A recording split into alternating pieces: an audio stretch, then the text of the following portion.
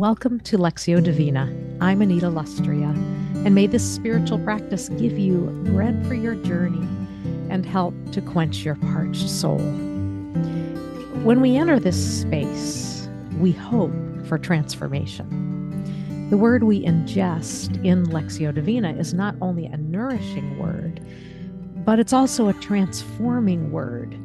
This is actually a quenching of our thirst, for we thirst not only for intimacy, but also for the transformation of personal and community life that flows from such intimacy. Specifically, with regard to the reading of Scripture, we long to have our association with sacred text lead to a more sacred life. And so we return each week for this practice in community. Welcome to this week's feast. Today's reading is from Luke chapter 19, verses 45 through 48. And as usual, we will be hearing the scripture passage several times with a different instruction given before each time it's read. Today, we'll read the passage or be hearing the passage in a different version for each of our three readings. And so I'm not sure if I've done this before, but we're going to hear the scripture in the NRSV, the CEB, Common English Bible, and the Message. So we'll be hearing the scripture in three different versions, so you'll get a little different take on it. You might hear different words or phrases, depending, but I think at times it can be helpful to hear scripture in a variety of translations. As I read the passage for today's practice, you might want to have a pen and paper handy. I know I say this each time, but if you're new and have never heard this Lectio Divina podcast, you might want to grab pen and paper. You might even want to have markers available to draw or doodle. You could pause the podcast now and run and get whatever supplies you need. And if you're just out taking a walk and you have nothing to write on, don't worry. Just take it in whatever space in which you find yourself. Before we move on to our first reading, let's just take a couple of deep breaths and relax into whatever position we find ourselves in, a chair, on the floor, cross-legged or laying down, doesn't matter. Let's take a couple of deep breaths now. Breathe in with me. Hold. And out.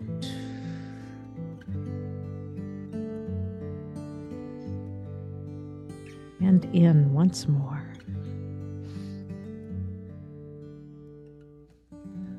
Hold. And out.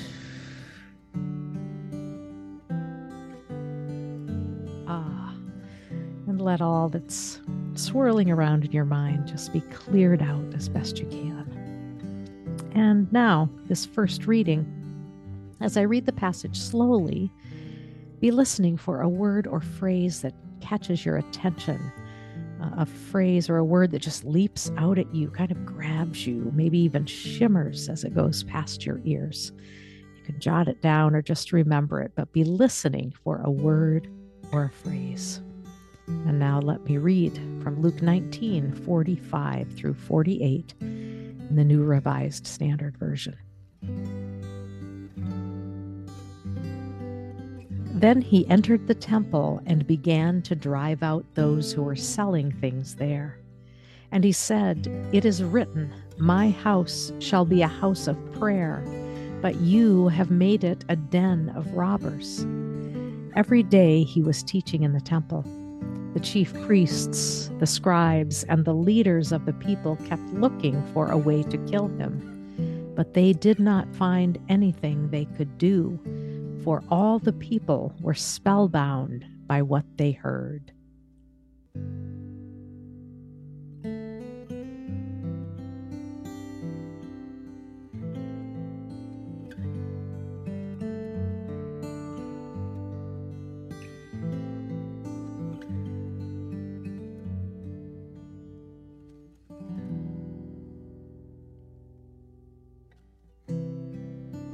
What word or phrase jumped out at you as you heard the passage that time?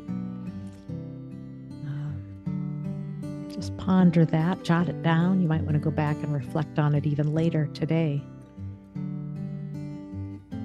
So let's listen for a second reading. This time, as you hear the passage, let an image come to mind. The image may or may not be literal. Figurative images can help us process the passage and hear what it is that God has to say.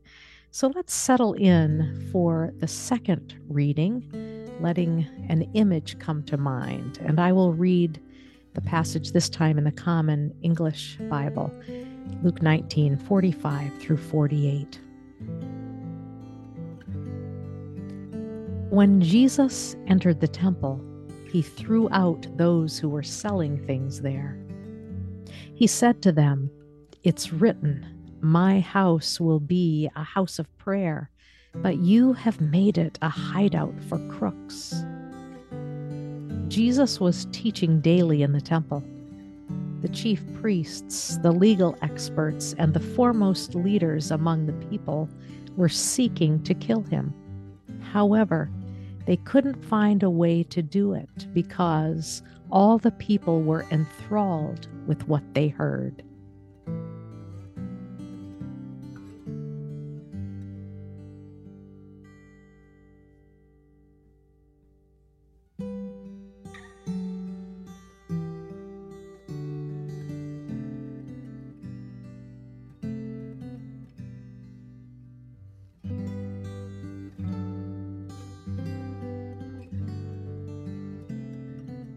What image surfaced for you during the reading of the passage that time?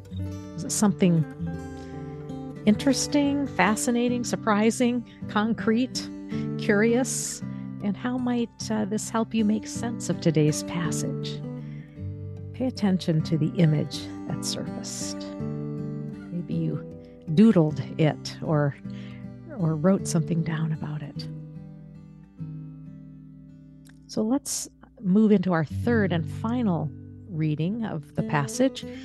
And this final time is always about listening for an invitation from God. What is it that God is inviting you to today through this passage? Let's listen for an invitation from God. And this time I'll read the passage in the Message version. Going into the temple, he began to throw out everyone who had set up shop, selling everything and anything. He said, "It's written in Scripture, 'My house is a house of prayer.' You have turned it into a religious bazaar." From then on, he taught each day in the temple. The high priests, religion scholars, and the leaders of the people were trying their best to find a way to get rid of him. But with the people hanging on every word he spoke, they couldn't come up with anything.